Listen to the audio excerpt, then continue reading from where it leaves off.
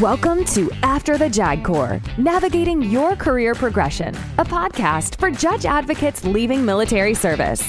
After the JAG Corps assists officers transitioning from the military law practice by learning from individuals who have successfully embarked on new careers, providing insight on rewarding professional opportunities, job search strategies, resumes, the value of your military experience, and more. Now, here is your host, Tom Welsh. Tonight on After the JAG Corps, Navigating Your Career Progression, we're talking to Don Koenig. Don spent about 14 years in the Navy before leaving at the rank of 04. And I know Don because I once sat through one of his ethics presentations when he was at Administrative Law Division, and he has since moved on to greater things, which we're going to talk about tonight. So Don, welcome to the podcast. Thanks so much, Tom. Great pleasure to be here. And good to catch up again. Yeah, I was going to say, it's good to reconnect with you. So your background, Don, about 14 years in the Navy. I assume you did a little bit of everything when you were in the JAG Corps, like we all did at that rank. You bet. From first duty station as an assigned defense counsel at Nilso-Det, Gulfport, Mississippi, and heaven knows the Seabees know more creative ways to get into trouble.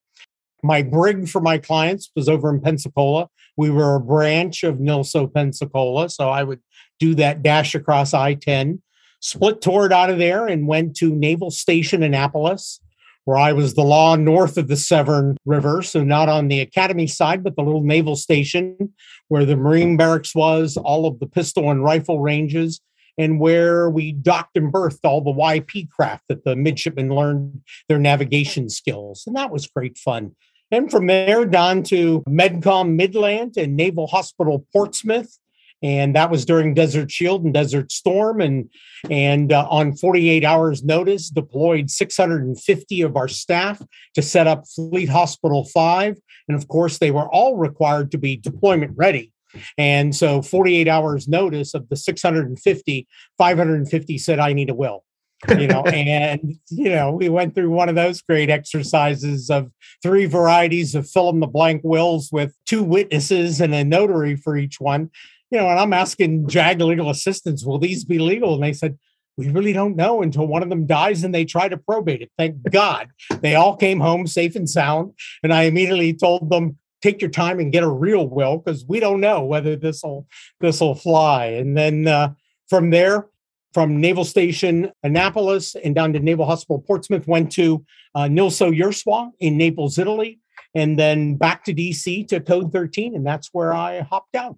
Now, Don, when you went to Portsmouth, it wasn't because you had any kind of medical law training at that point. It was just you were a lieutenant commander select somewhere in that zone, and the billet was available. Correct. I was the number 2 JAG. The number 1 JAG, she was 7.5 months pregnant. So I knew I'd have some time to kind of run the shop myself. And none of us expected at that time the Desert Shield, Desert Storm would stop, but you're correct. Just a general duty JAG officer. Had not had the medical background training, but got up to speed pretty quickly on Federal Tort Claims Act and pulling together all those files for the Department of Justice. Now, Don, like I said, I got to know you when you were at Code 13, and I remember taking an ethics brief from you somehow.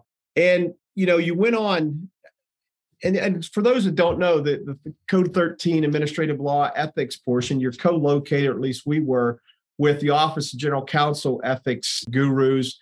And so you're kind of providing advice to SJs and stuff on ethics issues and doing some interpretations, things like that. How long were you in that role? I think for about 2.5 years. I worked for Captain Jim Duffy. He was the head of Code 13 at that time. And so you're exactly right. We worked closely with the OGC staff to make sure we were all singing from the same hymnal. But part of our main job was to put together that annual ethics briefing that got pushed out to everybody in the JAG Corps, and for them to be able to turn and push it out to all their command leadership of any new or emerging rules, interpretations, things like that. And I asked that because your first job out of the Navy, which you had for just over 11 years, was Vice President, Chief Compliance Officer, and Assistant General Counsel for Mercy Hospital in Cincinnati. The question naturally comes up was, what was the connection between the ethics and the compliance that you got? What do you think, in your opinion, looking back, was what made you attractive to Mercy Health?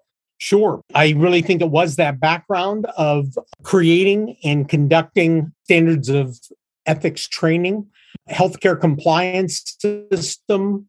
Healthcare system compliance programs were kind of new and emerging. And Catholic Health Partners, that became Mercy Health Partners, decided they needed a corporate leader at their corporate headquarters to lead the 9 regions. Mercy Health at that time, I think, was about 25 hospitals across 5 states, about 35,000. And they had 8 or 9 compliance officers. And they decided they needed a leader at the corporate office to bring together this program to begin to standardize the training, the effective compliance program standards, and the federal sentencing guidelines to make sure that we were doing all of those things.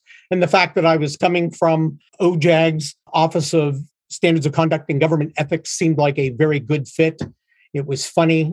A Catholic health system, still a number of sisters actively involved in the leadership, and they sent you away for a day of psychological training to figure out how well you'd fit and play with the team and everything. And I think I blew them away when I said, sister, we're a lot more similar than we are different. Our uniforms look a little different, but we're both mission-based organizations that need to get the job done, and that comes before anything else. And they kind of said, I think we'll give them a chance. How big of a stretch or a leap was it making that from the practice that you had in the Navy to the compliance and the other things that you were doing as Assistant General Counsel? Sure. Part of it was a small step, understanding ethics training and helping people understand potential conflicts of interest and all of that. It was a lot more of a learning curve. And fortunately, I had some great staff members, Medicare billing rules, wage and hour compliance with 30-minute lunch breaks. And, so all of that came along because it wasn't just compliance with Medicare billing, but it was compliance with all of the various rules that applied to us, whether it was FDA inspections of our blood banks to EPA inspections of our hazardous waste programs. So there was lots of areas to learn and develop in addition to standards of conduct, government ethics, creating an effective compliance program that empowered people to speak up and to know that they had avenues to report any concerns without fear of retribution. Now, Don, did you find it serving as an assistant general counsel sort of similar to being in a staff judge advocate role in the sense that you were co-located with your clients, that you were just a phone call away, that you were in the operations, you were in the meetings with the folks on the issues as they emerged?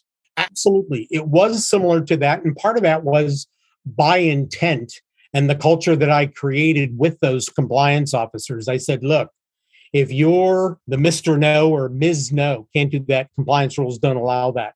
They will quickly figure out ways to not invite you to those meetings. You need to be able to come and understand, here's what they're trying to accomplish.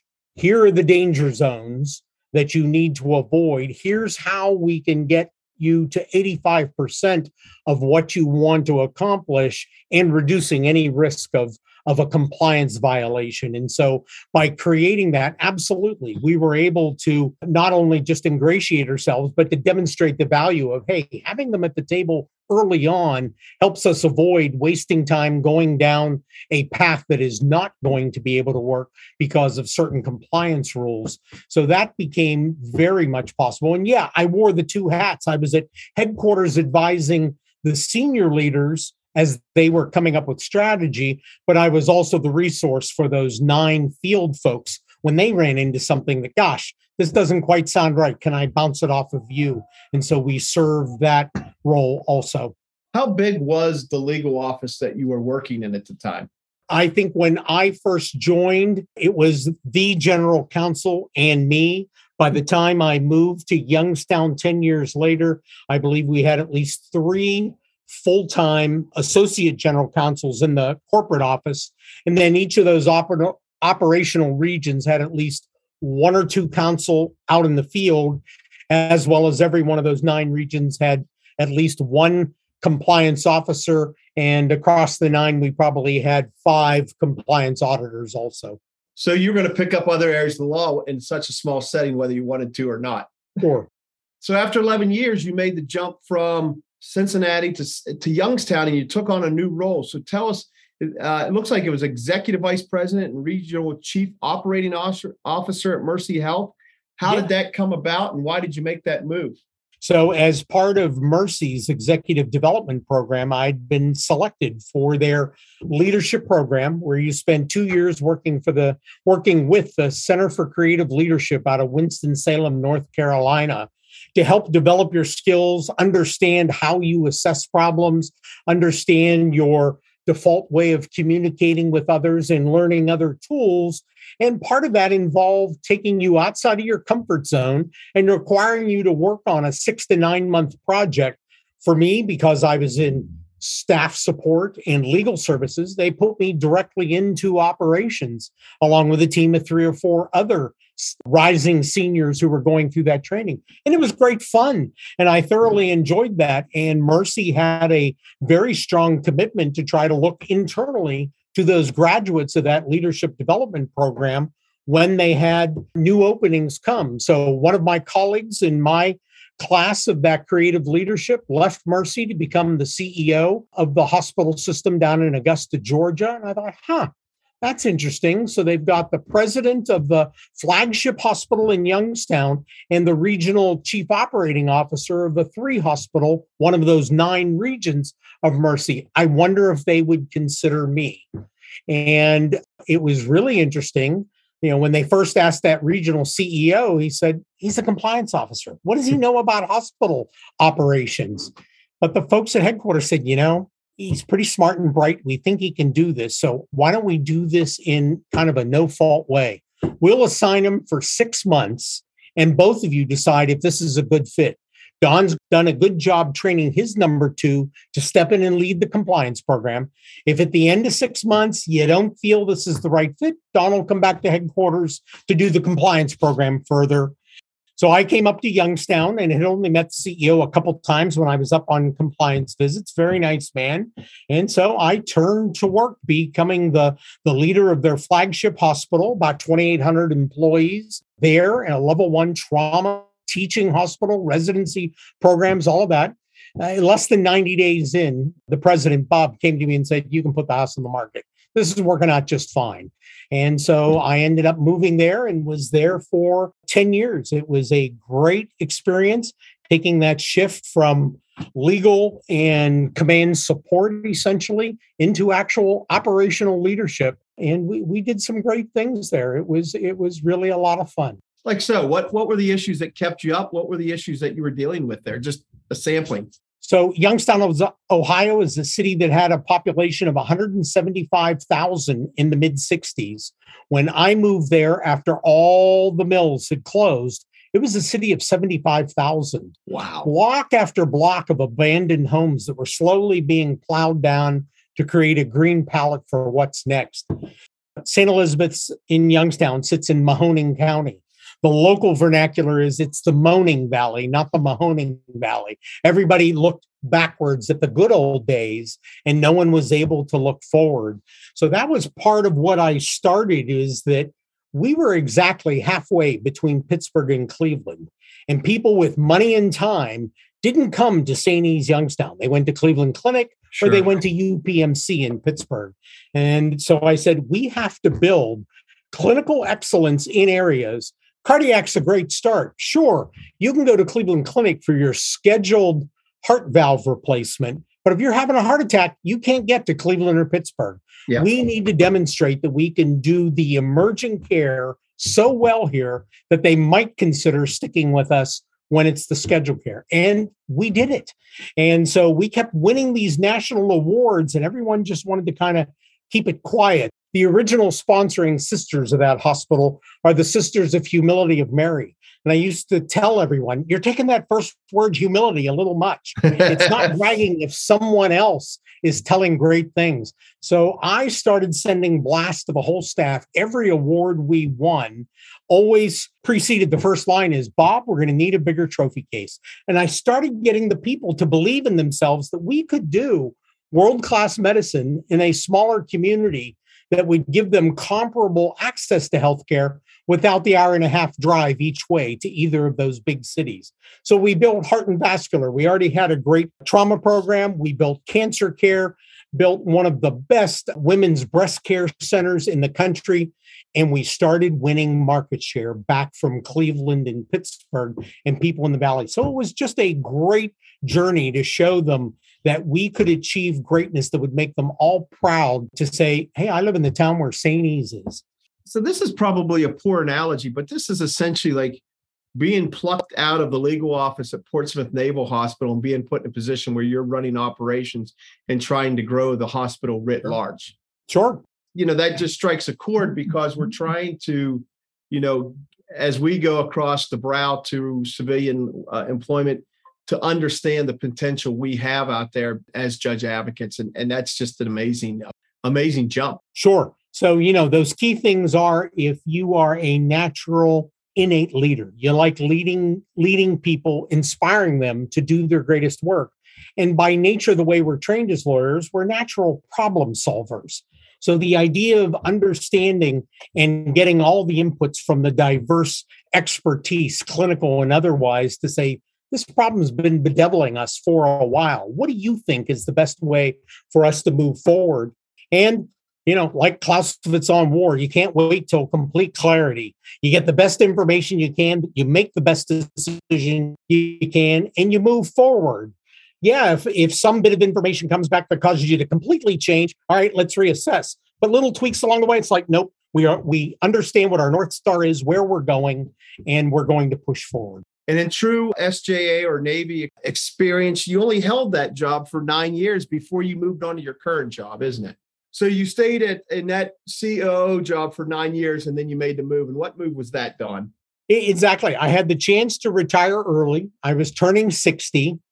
And they were making a leadership change in Youngstown. So I had a little time to think about, Sherry and I always joke that eventually I wanted to be the guy with the big white glove at the exit gate at Disney saying, have a magical day. Bye-bye. Come again. I didn't think I was quite ready for that. But our daughter, son-in-law, and 1.5 grandchildren, now 2, they lived on the Virginia-North Carolina border and said, is it time to move south? We really love our house and friends here in the Youngstown area. But I had begun reading about how VA, with the arrival of the Mission Act, which was the result of the 2014 Access disaster out in Phoenix, that John McCain and others led legislation that was passed to say, if VA can't see you soon enough, within 30 days for a specialist, if VA is more than a 60-minute drive away for a specialist, you veterans are empowered now to go to any civilian healthcare on the VA's nickel. So the VA recognized, gosh, it's a whole new world. We're no longer the monolithic phone company. You'll take what we give you because we're your only choice. Suddenly they said, we need to find some leaders who understand what it's like to fight for the hearts and minds and loyalty of healthcare customers. So they were looking for people with some experience in civilian healthcare leadership. And for me, it worked out perfectly with my prior military experience, that JAG experience, and hospital presidency leadership. And so the first day I looked, we started looking south. And what are the first 2 jobs that come up? The leader of VA Richmond, 70 miles north of where my kids live, and VA Pittsburgh, 70 miles from where we live in Canfield, Ohio, and Sherry in my hometown. We both grew up in Pittsburgh. I threw my hat into both, was a finalist for both, and ultimately came down to, which one would you rather do? And I said, I think I'll stay in Pittsburgh. Not sure the kids are going to stay in rural Southern Virginia. So let's just do Pittsburgh. And that was 3.5 years ago. And I have been having a blast doing that. You get frustrated sometimes by government bureaucracy.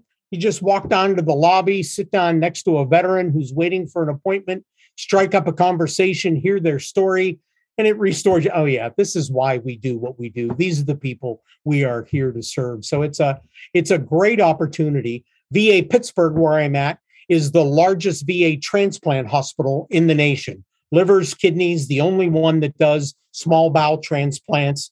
So it is a major, big deal. 130 dedicated people doing advanced medical and clinical research. So it's a great, great experience, and I'm having a ball. I'd been doing it a year, and I was asked to step away for 9 months and come to VA headquarters, where I was special advisor to the Undersecretary of Health for integrated veteran care. VA, the way it grew, and after the Mission Act, had two completely different systems for accessing VA care. A very small team that helps you get your appointment within VA, and then this much larger team that was used to get you the right care in the civilian community, if that was what was most appropriate. And they sometimes worked at cross purposes. So the Undersecretary of Health said, I've been trying to merge these offices for 2.5 years without success. You're an outsider. I think you know how to do this. You have no dog in this fight. Come make this work. So I spent 9 months there developing the plan that is now being implemented, where we merged those 7,500 people in the headquarters into a single integrated team. The whole goal is to help us get veterans connected to the right best care they need, whether inside or outside of VA, as fast as we can. So it's been a great, great trip. Yeah, I'm just sitting here thinking about your journey. I mean, you're in the Navy, you're having fun. The career doesn't work out quite the way that you hoped it would. And you have the opportunity to retire early or leave the Corps early. You did.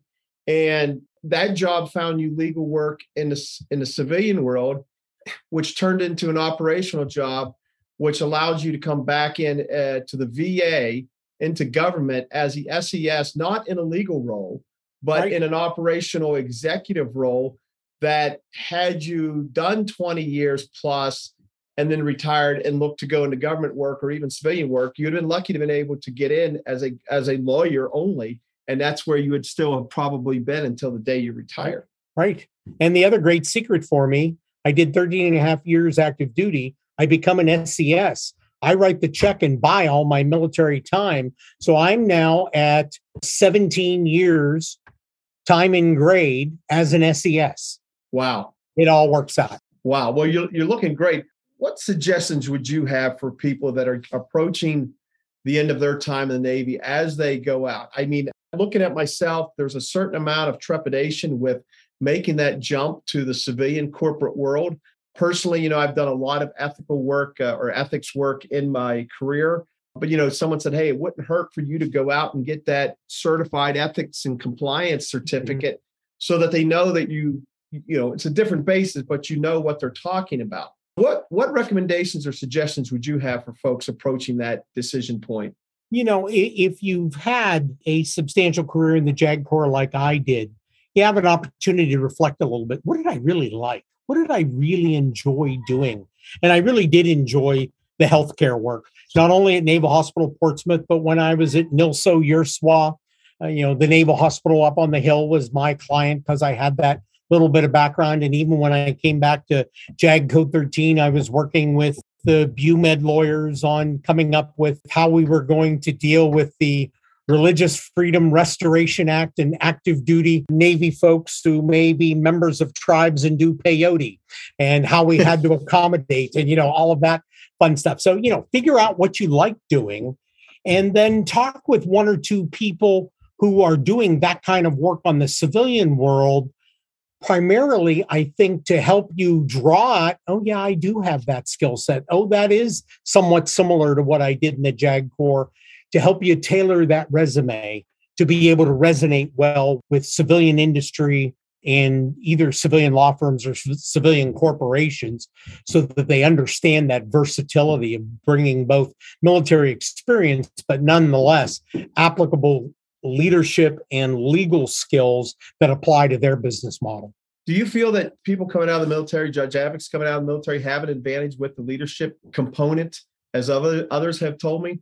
I really think so. All of us who rise to any position of leadership within the JAG Corps, that tends to be viewed extremely favorably by civilian employers, that they know how to bring teams together, to focus on an objective, to inspire people to do their greatest, to hold folks accountable if they're not pulling their weight on a team. All of that is kind of inherent with being an effective lieutenant commander, or captain in the military services. So I think there are an awful lot of industries and organizations that recognize there's a leg up. I don't have to teach a lot of those team leadership skills, because that really does come baked in to anyone who's had a successful military officer career. So when you were at VA headquarters, did you come across any former Navy JAGs at the headquarters or anywhere else while you were working? Let's see, no Navy JAGs there. I came across my chief medical officer from the Enterprise while we were in the yards in Newport News. So that was great. The military JAGs that I've come across are in my position at VA Pittsburgh. One of the congressmen who regularly visits us is Congressman Connor Lamb from Pennsylvania, a former Marine and a JAG officer who's now an elected member of Congress, getting ready to leave Congress. And he was one of those folks who would occasionally, his staff member would call and say, hey, Congressman has some time, he wants to come. He didn't want a dog and pony show. He didn't want a presentation by me. He wanted to go into our skilled nursing facility and call bingo for the vets and just visit with them. Wow. Very, very down to earth. Another congressman in some of my outpatient areas is Congressman Guy Reschenthaler, also a Navy JAG, served in Iraq, is now an elected official. So that's been very neat because you get the three of us together and we all just kind of look at each other and said, they would just put the three of us in charge. We could get this straightened out in no time flat. And one's a Democrat, one's a Republican. And I, of course, am the completely apolitical and impartial SES as required by duty sort of thing. But those have been the main JAGs I've run across there. I still have a handful of JAGs who I served with that we exchange Christmas cards and things like that and stay in touch on LinkedIn. You bet. Yeah, I know of at least one other JAG who's become an SESer, and that's Joel Doolin with Federal Emergency Management Administration. He originally went in as a deputy general counsel, and he got moved over to operations as well. And I found, two things we have in common. One, we're both Pittsburgh or suburbs of Pittsburgh guys. So we're both from the city of Champions.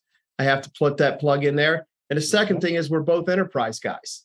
I was on the first deployment after Enterprise finally emerged from the yards, and we deployed in 1996. So, wow. Yeah. So there's another connection point between the two of us. There you go. Absolutely. My predecessor on Enterprise was kind enough to invite me out to a one-day Tiger cruise when the families were able to come on and everything before it went into the yards for its 3 or 4 year slep.